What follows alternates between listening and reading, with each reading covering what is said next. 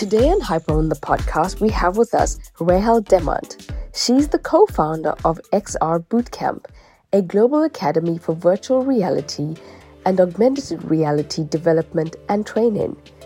She co-founded VR First, a global network organization of over 850 universities and 410 science parks. Since its foundation in 2016, she has led the program to a network of thousands of developers. XR Bootcamp further supports the extended reality creators community with free and open lectures and knowledge-sharing groups. Rahel's mission is to democratize VR and AR development worldwide through various support, teaching, and funding programs. I wanted to chat to Rahel more about augmented reality and how it will play a role in business and our lives.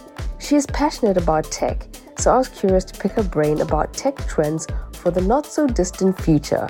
Are we going to be hanging out in the metaverse? And what are the pros and cons of virtual reality? She also shed some light on the barriers of entry for women in the tech space. We have with us today on Hyperwoman the podcast, Rahel Demant. Rahel is the founder of XR Bootcamp. I came across your profile while we were interviewing a previous interviewee, and I was just so curious about the things that you do. You're training people or companies on how to use virtual reality for their businesses. So tell me more about what it is that you do, because this is so foreign for so many people. Yeah, of course. So thank you, first of all, for the invitation to basically be here on the podcast. Very honored and also lucky to speak with you. So in regards to what we do, XR Bootcamp, we are a global academy for virtual reality and augmented reality upskilling. So companies come to us, developers come to us, universities come to us if they want to learn, when they want to learn how to teach virtual reality and augmented reality and how to learn to create metaverse applications. So if there is a developer who is basically maybe a front-end developer or back-end developer, he would come to us and then learn how to create XR applications. Wow.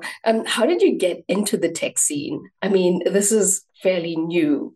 Yeah, I mean, it was really a coincidence for me as well. I studied business and finance and international relations. Oh, wow. And I started in project management and started at Crytek, which is actually a video game development company. It's quite big, it's in Frankfurt, and they also do virtual reality games. And lucky me, I got to try these VR games. So they have a very famous virtual reality title called The Climb, where you're in this fantastic environment, or you're even in the Alps, or you're in some kind of islands with mountains. You climb up the hills there. And whenever you're looking down, you're seeing these really, really beautiful environments. And it's just such an extraordinary, super immersive experience. And I hadn't done something like that before. I hadn't experienced something like that before. And I just loved it. And that's basically how I got into the whole virtual reality space. So you get to escape your daily life, basically, and you get paid for it. Yeah, and it's very enjoyable, and you don't even escape. It's just like an additional have, right? Playing games and enjoying different environments that other people basically design for you. But then how did you end up from that company into now you're the founder of this? How did that work? How did that happen? Yeah, I was lucky. I met my co-founder there, and we ended up on the same project. And we were both seeing there's a huge demand for VR game developers. Yes. And the demand, because the space is so new, it's just not met. Like, there's just not enough applications. There's no one really who knows how to develop apps for the space or has the right skill set to basically be hired. And we were trying in the beginning to consult universities on how to build their curricula, how to change their curricula. And we did that. We actually founded a university network called VR First, Virtual Reality First. And it is still a non-for-profit venture. So we got a lot of hardware companies like Meta, like HTC, like HP, like other laptop companies to donate hundreds of equipments, hundreds of high-end laptops, hundreds of headsets to get them to donate that to universities who would use that to teach students. And right now we have like around 52 university labs around the world, which which are now teaching VR. But what we were seeing in the end is that universities take a lot of time. So whenever you learn something at universities, it takes maybe 3 years, right, until you have a bachelor's, or it takes longer to get your master's degree. And for the current market, you just go on to YouTube and YouTube that, and you get it in like half an hour. Yeah, I mean, it's just very slow, right? Until and there's so much demand for talent right now that we were looking, okay, how can we actually solve that talent demand and that skills gap problem? Yes. And what we were looking at, all these coding boot camps. There's Le Wagon, for example, or Ironhack. There's really big coding boot camps out there, which make it possible that people who come from completely unrelated environments, like, for example, marketing or even like hairdressers, right? They can go to one of these boot camps. They can learn front-end development or cybersecurity or data science, right? In like 5 months or something, or some are even shorter. And then they get already placed in job, and that works fantastically. I mean, like some of these boot camps, they have like really placement rates from 90%. So like imagine you have like kind of like a minimum salary as a hairdresser, right? And then you're going to these kind of crazy developer salaries. It's like a huge impact such a coding boot camp can have on your life. I'm curious, how much does a coding developer earn on average? I mean, it depends, right? Like after boot camp, you usually enter a junior level position, right? And for example, in Europe, I would say you are like starting at a 50K salary, but that increases very quickly, to be honest. The more senior you get, like developers are the most researched talents on the market. Absolutely. So it's a great, there's just great career perspectives there. And it's just worth it to invest into a boot camp. And in Germany, there's a lot of free boot camps as well, because the state basically pays for this kind of education as well. What are the challenges that you've had as a founder, like, how do you say, promoting your business to clients and to get new clients? Yeah, for us, we were lucky. I'm saying lucky all the time. I think because we were basically very lucky that we were working in this space before, and we were able to build like a very large network of developers. We were able to build a network of trainers, and we were in contact with all these universities. So we were very knowledgeable about the space we were getting into. And especially for finding trainers, which was very challenging at the start, we really relied on the network we built beforehand. And you have to find people who are passionate about teaching young talent.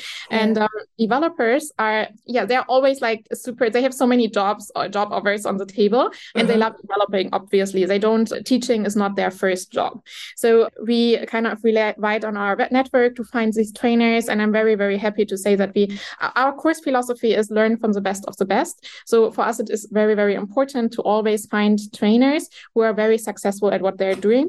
So they should always have their own successful virtual reality studio, or work at a big company like Meta, Microsoft, Ubisoft, one of these big XR studios, and then they're qualified to teach at. So they have a credibility. Yeah, that's very important. And also because in XR, it's just so important that you learn the most current skill sets. So we really want to make sure that what our trainers are teaching is actually directly applicable to what you're doing on the job. So our trainers, they are always doing the teaching job on the side. We don't have full-time trainers. They are always we want them to keep up to date with the tech stacks that are currently out there, and with all the changes, because they need to perform on their normal jobs, right, on their normal developer jobs. And they can teach what they learn on their job basically to our students, and that's very important to us. And it is always a challenge to find people who can make time for us to teach.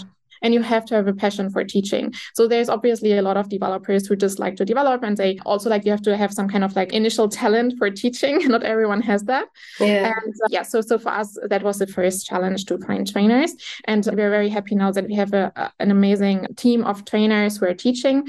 And now it becomes easier and easier to recruit trainers, because we are now recruiting from our graduates who are graduating from our classes. So that's a challenge we now solved successfully. But there's so many other challenges all the time. What of your current challenges, because it's good to know. I think a lot of the times when I interview people, they come across as super successful, because a lot of the women that I interview are women who have done things differently. It seems like they have it all together, but the way I see it is, every time you reach a new level, you've got a new devil to face, so to speak. Definitely. Yeah. For us, we're bootstrapped, so we don't have external funding. So we really need to make sure that all the capital we are spending is really resulting in additional revenue, because otherwise we're not going to survive, right?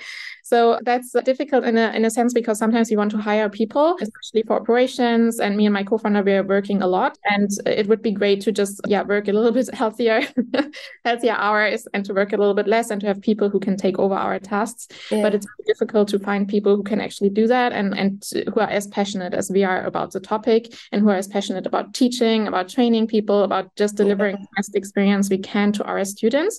So it's a continuous hiring is always the biggest challenge, and it's staying a challenge. So and I mean, we're like doing a lot of interviews right now with people, and I hope that soon we can announce many, many more people working with us. But it's always like a huge learning process as well, because you have to learn how to interview, how to motivate people to work for you, how to show them that there is a great future in XR. And there's many things to learn and many challenges. How would you describe the metaverse to someone who's never experienced it before?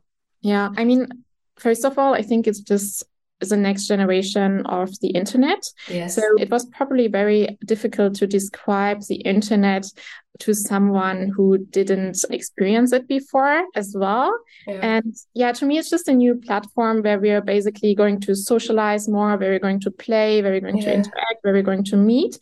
And it is going to replace what we're currently doing with our smartphones, right? So the new smartphones are going to be headsets, and whenever it's comfortable enough to wear them for longer periods of time, we will basically have these digital layers, which are on top of our reality right now. And I think that's how we can imagine it, basically like a digital layer, which is enhancing our real life experience. That's how I would describe it. Are companies doing these virtual meetings? I mean, apart from like the meetings we have now, but like bigger conferences, are they doing this? Because I know that there was this idea or this talk of this trend of like having this virtual conference rather. There is actually a few companies which are doing that. And what I learned, which I was also very surprised to hear, is that there is a lot of brainstorming sessions being done in VR. The advantage is, and what people are seeing, is that you're not so distracted. I mean, you have to imagine we are still in the beginnings of this technology, and it's not that fancy when you're in a virtual reality room. But the advantage of that right now is actually that you're not getting distracted. So you're really focused on what's happening in this virtual reality room and on what's being talked in this virtual reality room. Because right now, when we're on Zoom, right, we have so many, we have our web browsers open, we have like all these different notifications on our smartphone. I think in Zoom, we're just not like fully concentrated. So in reality, you have no chance when you're wearing a headset, because you cannot see your phone, you cannot see your laptop, like you're just seeing the virtual reality space. So you're really concentrated on what's happening. And what I've also heard is that for shy people, it's amazing because they're actually becoming more proactive in a room where they have basically a digital identity, where they just have an avatar, and they're becoming more self-confident on actually also expressing themselves and being more interacting with other people. So that's also a great benefit, which I think is, to be honest. So pros and cons. What's the pros and cons of this virtual reality? I mean, on the one hand, it's enhancing our lives, right? We are able to enter beautiful worlds which are completely taking us out of our real world problems or our real world sceneries, right? There can be fantastical countrysides, there can be fantastical new environments which we couldn't imagine before, and also have new experiences. There's already people getting married in virtual reality. There's already people dating in virtual reality. You have your digital identity like an avatar, which can be whatever you want, whoever you want, can be an animal, it can be a thing, it can be, whatever you can imagine yourself being. So it's like really opening up your perspective, especially for content creators as well. It's just amazing to have these kind of opportunities at hand to entertain your audience. On the other hand, whenever you are wearing a headset, there's these big issues of privacy. So right now, when we're using a laptop or when we're using a smartphone, we are proactively revealing information about ourselves, right? We're pushing the like button somewhere. We are basically feeding the algorithm. Yeah, we are doing that, right? But we kind of have control over it. We know what we're revealing. But in virtual reality, when you're wearing the VR headset, there's 4 cameras, or at least 4 cameras on the headset, which is constantly monitoring your environment to protect you to not bump into things, right? To not bump into a table, to not bump into a chair or whatever. It's protecting you on the one hand. But on the other hand, it's really collecting information. Your living room, your bedroom, your kitchen. It can see what kind of medication you're taking on the kitchen counter. It can see what kind of furniture brands you're buying. It can see what kind of pets you have if they're running around. It can basically all your information is being revealed about you, right? And some company is owning that information, and that is super, super dangerous. And there's also eye tracking now coming in the next generation of the headsets, which are coming out this year already. And eyes are also revealing all your genetic information, where you come from, what kind of sicknesses you have, how intelligent you are. Our eyes are crazy data pools about ourselves, and we are going to lose this information to companies. So there needs to be very, very strong laws protecting us from this, and especially from misusing this information. And that's just one thing to be very, very careful about. And I hope that in our capitalistic society we can make it happen, that it's going to benefit everyone, and that there is going to be protection measures in place for all of us. Wow, you really know your stuff. Have you seen, the thing is, I watched The Sandman recently, and I watched this show on Netflix called The Upload, and there's so many series coming out about this virtual world or this virtual reality, and this whole idea that you could upload into another, reality, and it is very interesting, and it is very fascinating, but what does that mean for our human connection? Yeah, it's an extra, it's an addition, right? Yeah. So today we are connecting over Instagram, we're connecting over Facebook, and it's amazing that we can do that, right? Yes. I really appreciate that I can keep my friendships, which are I lived in Argentina for a while, which are in Argentina or in the US, right? And I can do that based on all these social media platforms and all these messaging platforms. And WhatsApp is probably one of the most downloaded apps worldwide, I can imagine. It's just allowing us to communicate quickly with our friends, with our business partners, with whoever we want. And that's amazing, right? And why not imagine that with a digital avatar, which is representing ourselves or another identity we would love to have, these kind of connections across continents, across countries are just going to be so much better and so much closer. And I think there's many companies already working on it that is looking into the eyes of another person, which with an avatar is right now very, very difficult. And it's very difficult to really have that same feeling that I'm going to look into your eyes. I can definitely over Zoom right now, but that's replicating that in the metaverse would be a really, really amazing next step, I think. And to build friendships and to be able to interact with other people which are not near you. That's just one of the fantastic opportunities I think we are going to have. It will take long distance romance to a whole other level. Exactly. Yeah. I wouldn't have had to pay all that money to fly over to Europe.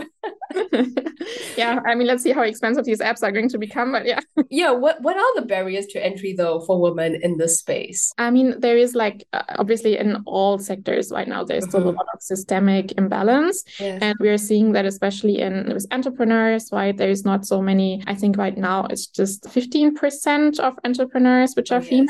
So that's super low stats. And obviously it's not because women not wanting it, but there's a lot of just systemic injustices or systemic structures which basically prevent women from entering the startup or even the tech scene. Yes. And it's also I think there's a lot of role models which are missing. Yes. So when you're growing up, when you're growing up, you're orienting yourself with other people you're seeing in your environment, right? And you're trying to be like them, or you're trying to aspire to be like them. And if there's no entrepreneurs, successful female figures which you're role models which you're watching, then obviously it's also not, why would you go into that direction? It's just not, you don't have anyone to inspire or to aspire to become like that. So I think role models are definitely missing, especially when looking at 15% are only women. And then when you're still trying and still doing it, right, you're seeing that there's so many networking events, there's so many tech events, there's so many events where everyone is, you're basically the only woman, and that also happens so much to me as well. And you're just feeling like an alien, right? You're just feeling I'm kind of wrong here. What did I do wrong, right? So it's really we have to just support women, and we have to show our support for women, and we have to basically give additional funding to women. Yes. To tell them, to showcase, hey, even though it doesn't look like it, maybe you are going to get additional support just because you're a woman, because we value your skill set, because we value you as a person, and we think that you can succeed, and that's why we are going to invest in you. And I think that's giving the signaling we need to get more more women entrepreneurs and more and more people in the tech space. A question I keep getting asked is like, should women be forced into these spaces where they are underrepresented? And I always say, yeah, do you mean like get quotas? You mean regulations? Which for me is a sure yes. How do you feel about it?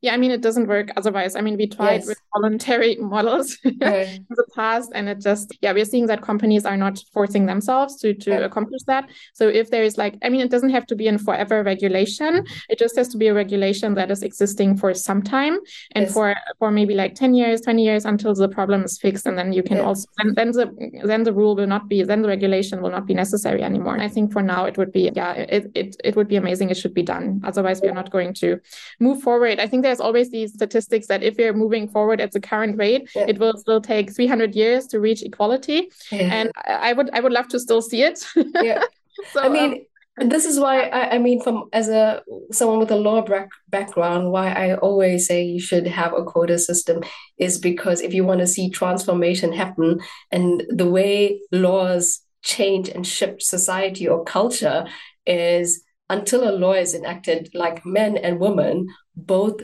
will never accept it as normal that a woman's place is as a founder or as an entrepreneur, because we as a society already see it as culture that women belong in spaces as support system or support structures or as stay-at-home moms. And so when we bring in a quota changes the way people perceive culture.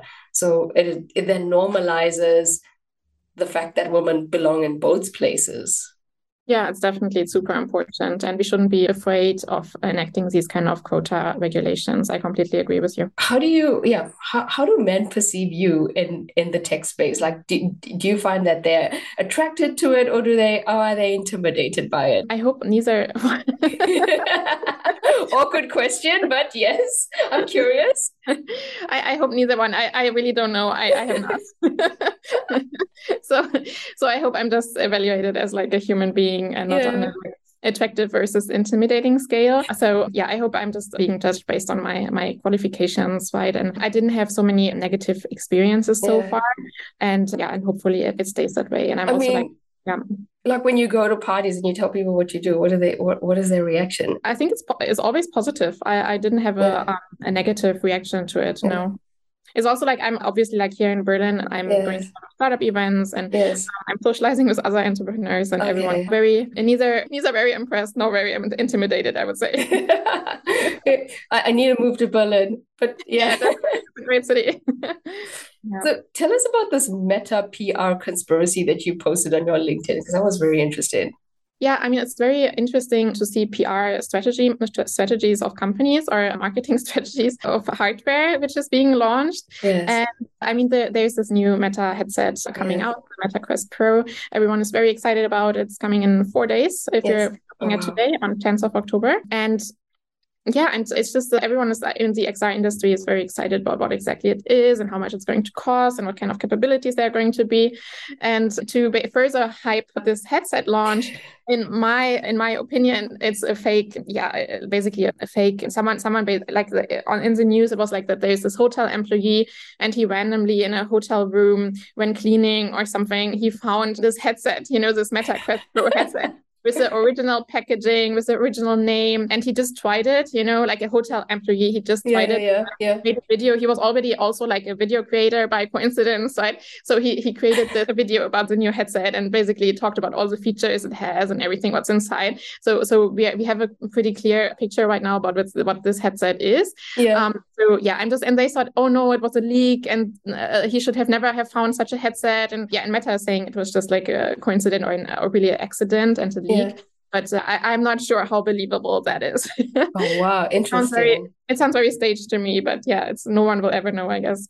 Wow. Okay, that's very interesting. And okay, tell me about your clients. Like, I mean, I know you said it's mostly the trainings, but do companies ever come to you and say like, hey, we need a strategy. We would like to enter the space of VR. What is XR? Because we know what VR is. Yeah, so XR is basically standing for extended reality, and it's the word, which means virtual reality, augmented reality, mixed reality. So it's encompassing all these different words for digital realities. Let's say that. So it's similar to the word metaverse. It's just like an encompassing term for everything. Okay. And yeah, so the metaverse though, that is like this extension of Facebook's brand, right? Well, I wouldn't say that. I mean, metaverse as a term, it was coined, I think, by some fiction author, science fiction author in the 70s already. And so metaverse is a term which is really coming from science fiction books. And Meta, by calling themselves Meta, just kind of like followed that term to also show that they're really committed to building the metaverse and become a metaverse company instead of like just a social media company. So we don't know if this term metaverse is going to survive. And I'm always saying that for the internet it was the same. And my parents, for example, they always said super data highway when talking about the internet. And so there was also like some kind of word finding synonyms for seeing where we're going. And is it going to be metaverse, or are we all just going to stay with the word internet? Who knows? Or World Wide Web. Yeah, why not? But like how do your clients, like if they're big companies, like how do they approach you? Like if they want like a new strategy and they have never used virtual reality before? And I mean, there's lots of different developers coming to us, first of all. And then we are really having, our courses are mostly developer-focused courses. So there's, for example, developers coming from Salesforce, there's developers coming from Meta, there's developers coming from Google to us, and they really want to explore the space and learn how to bring virtual reality experiences to their own companies. And then they're very happy, fortunately, with our courses. And then there's more developers coming from these companies, and there's like bigger course sets.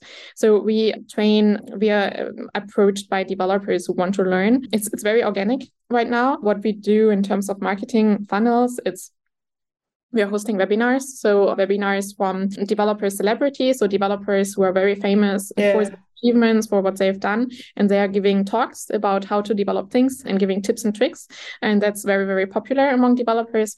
And that's also a chance for developers to get to know us and to then sign up for our courses. Oh, what are some of the buzzwords in your industry right now? I mean, it's definitely metaverse. It just means everything and nothing. So let's see where we're going with this metaverse term, and also all this like extended reality, mixed reality, augmented reality, virtual reality. I think the only terms which are very clear is actually virtual reality, because it's a closed off environment. It's just an environment where you don't see the real world, and then augmented reality, where you know that you're putting this digital layer on top of the real world. So for me, VR and AR are the clearest defined terms. But then when you go to mixed reality, you can always ask yourself, okay, what is actually the difference from mixed reality to augmented reality? And right now, what I'm seeing is that mixed reality, it's an augmented reality where you can also interact with your environment. So when you have for example, a smartphone layer, like a filter you're using, that filter doesn't interact with anything in your environment. It's just like having one simple function of like an overlay. But then when you would have mixed reality, that you could basically have something which is really interacting, which is recognizing your environment, and then you can interact with it, and the reality is interacting with it basically. But and then extended reality is like same like metaverse. It's also very broad term, and we will see which of these words are going to survive and future proof. What have you learned from your position as co-founder of XR Bootcamp? I mean, so many things. I think especially when you're going from being an employee at a company to becoming an employee, to your own employee. Becoming an entrepreneur, I think the biggest thing you learn is that the more you work, the more results you're having. Then it's very difficult to see, okay, when are you stopping actually? So when are you stopping to There's no work-life balance for entrepreneurs. Yeah, it's very, I mean, you have to define it for yourself. What does it mean? And also like when you're enjoying to work a lot, your life is evolving all around work. So you have to set your own borders, but you also have to motivate yourself, and to learn to motivate yourself, you have to set your own deadlines, and no one is telling you when to achieve what. So you always have the choice to be slower. You always have the choice to be faster. And especially when you're bootstrapped like we are, there's no investor behind you who is pushing you or who's giving you KPIs. So I think when you're funded, you have a little bit more pressure and you have a little bit more external motivation. But when you're bootstrapped and doing everything on your own, then it's really just yourself, and you really and it's really a big learning, because when you're an employee, you're just basically being told what to do and which KPIs to fulfill. But when you don't have that anymore, it's a big change. And so that's like a big learning for me. What motivates you, and have you found any role models in the industry? Yeah, I mean, for me, it's really what makes me grateful every time is when students write us thank you emails and like how much we've changed their life. And it sounds so cliche, but it happens. And there's, for example, like a woman, she took our boot camp, and she was an artist before, a digital artist. And then she took our boot camps. It took her 5 months to learn everything. And now she's earning 80K, like a junior entry level job. She's earning 80K as an amazing virtual reality game studio, which is one of the most famous game studios. We are game studios that there is, and we're just super proud, and she's super happy, and we're just like reading these emails from our students, and we're always like, we're really changing something in people's lives, and that's really valuable to me, and that's what motivates me. So for us, it's really to deliver the best quality of education, of content we can, which is not easy, right? Because there's always an easy route you can go to be more scalable, to just deliver video-based content, right? And not really care about the student in the end. But what we really do is we force our students to do assignments, to work on themselves, to work on their skills, and to really push themselves to learn all the content that there is, that they need to succeed in the industry. And that's a hard route. Like it's not easy to make students suffer a little bit. But it's really the only way you learn. And you have to force yourself, you have to push yourself, and you have to go through all the assignments. And if you're not proactively and actively doing it yourself and just watching something, you will never learn. So for us, it's very, very important to actually deliver a product that our students are enjoying and that our students are actually also getting a lot of results on. So that's very motivating to me. And I hope we can continue on that path. Great. And thank you so much. How can people reach out to you? I mean, my LinkedIn is my preferred method of communication. So feel free to just join the LinkedIn page for Rahel Demand. Great. And quickly, just to wrap it up, what are the trends right now, and where do you see it going in the future? Yeah, I mean, there's one theory which is saying that tech adoption is a lot driven by hardware. So people were basically buying smartphones without even knowing so much what they would use them for. So let's see if it's going to be the same with XR headsets. So right now, obviously, like, for example, I mentioned it, right? WhatsApp is one of the most famous, most downloaded apps worldwide. And when we were buying our first smartphones, we didn't know that. We didn't know that WhatsApp is going to be the app we are maybe going to use most during our daily lives. And for VR, XR headsets, it's maybe going to be the same, that people are going to buy the headsets without even knowing, what is this content, what I'm going to use actually, what is it for? So maybe and we're all very curious on Apple, because Apple is a hardware company since the beginning. And they're supposed to release their first XR headsets very, very soon. So beginning this year. And everyone is just super curious because Apple's devices are supposed to be game changers. So no one knows what's coming, and we are all very curious to see how Apple's hardware launches are going to change the market overall. Because compared to Meta, which is right now releasing the most sold headsets, like the Quest headsets, Meta is just entering this hardware space. They were not a hardware company before. So they didn't have so much experience, and Apple has a lot more experience with hardware. So they may come up with something super amazing and innovative. So I'm very curious where that's going. It's very exciting talking to you. It's super refreshing. So thank you so much for showing us a whole new reality. Thank you very much for the interview. Thank you.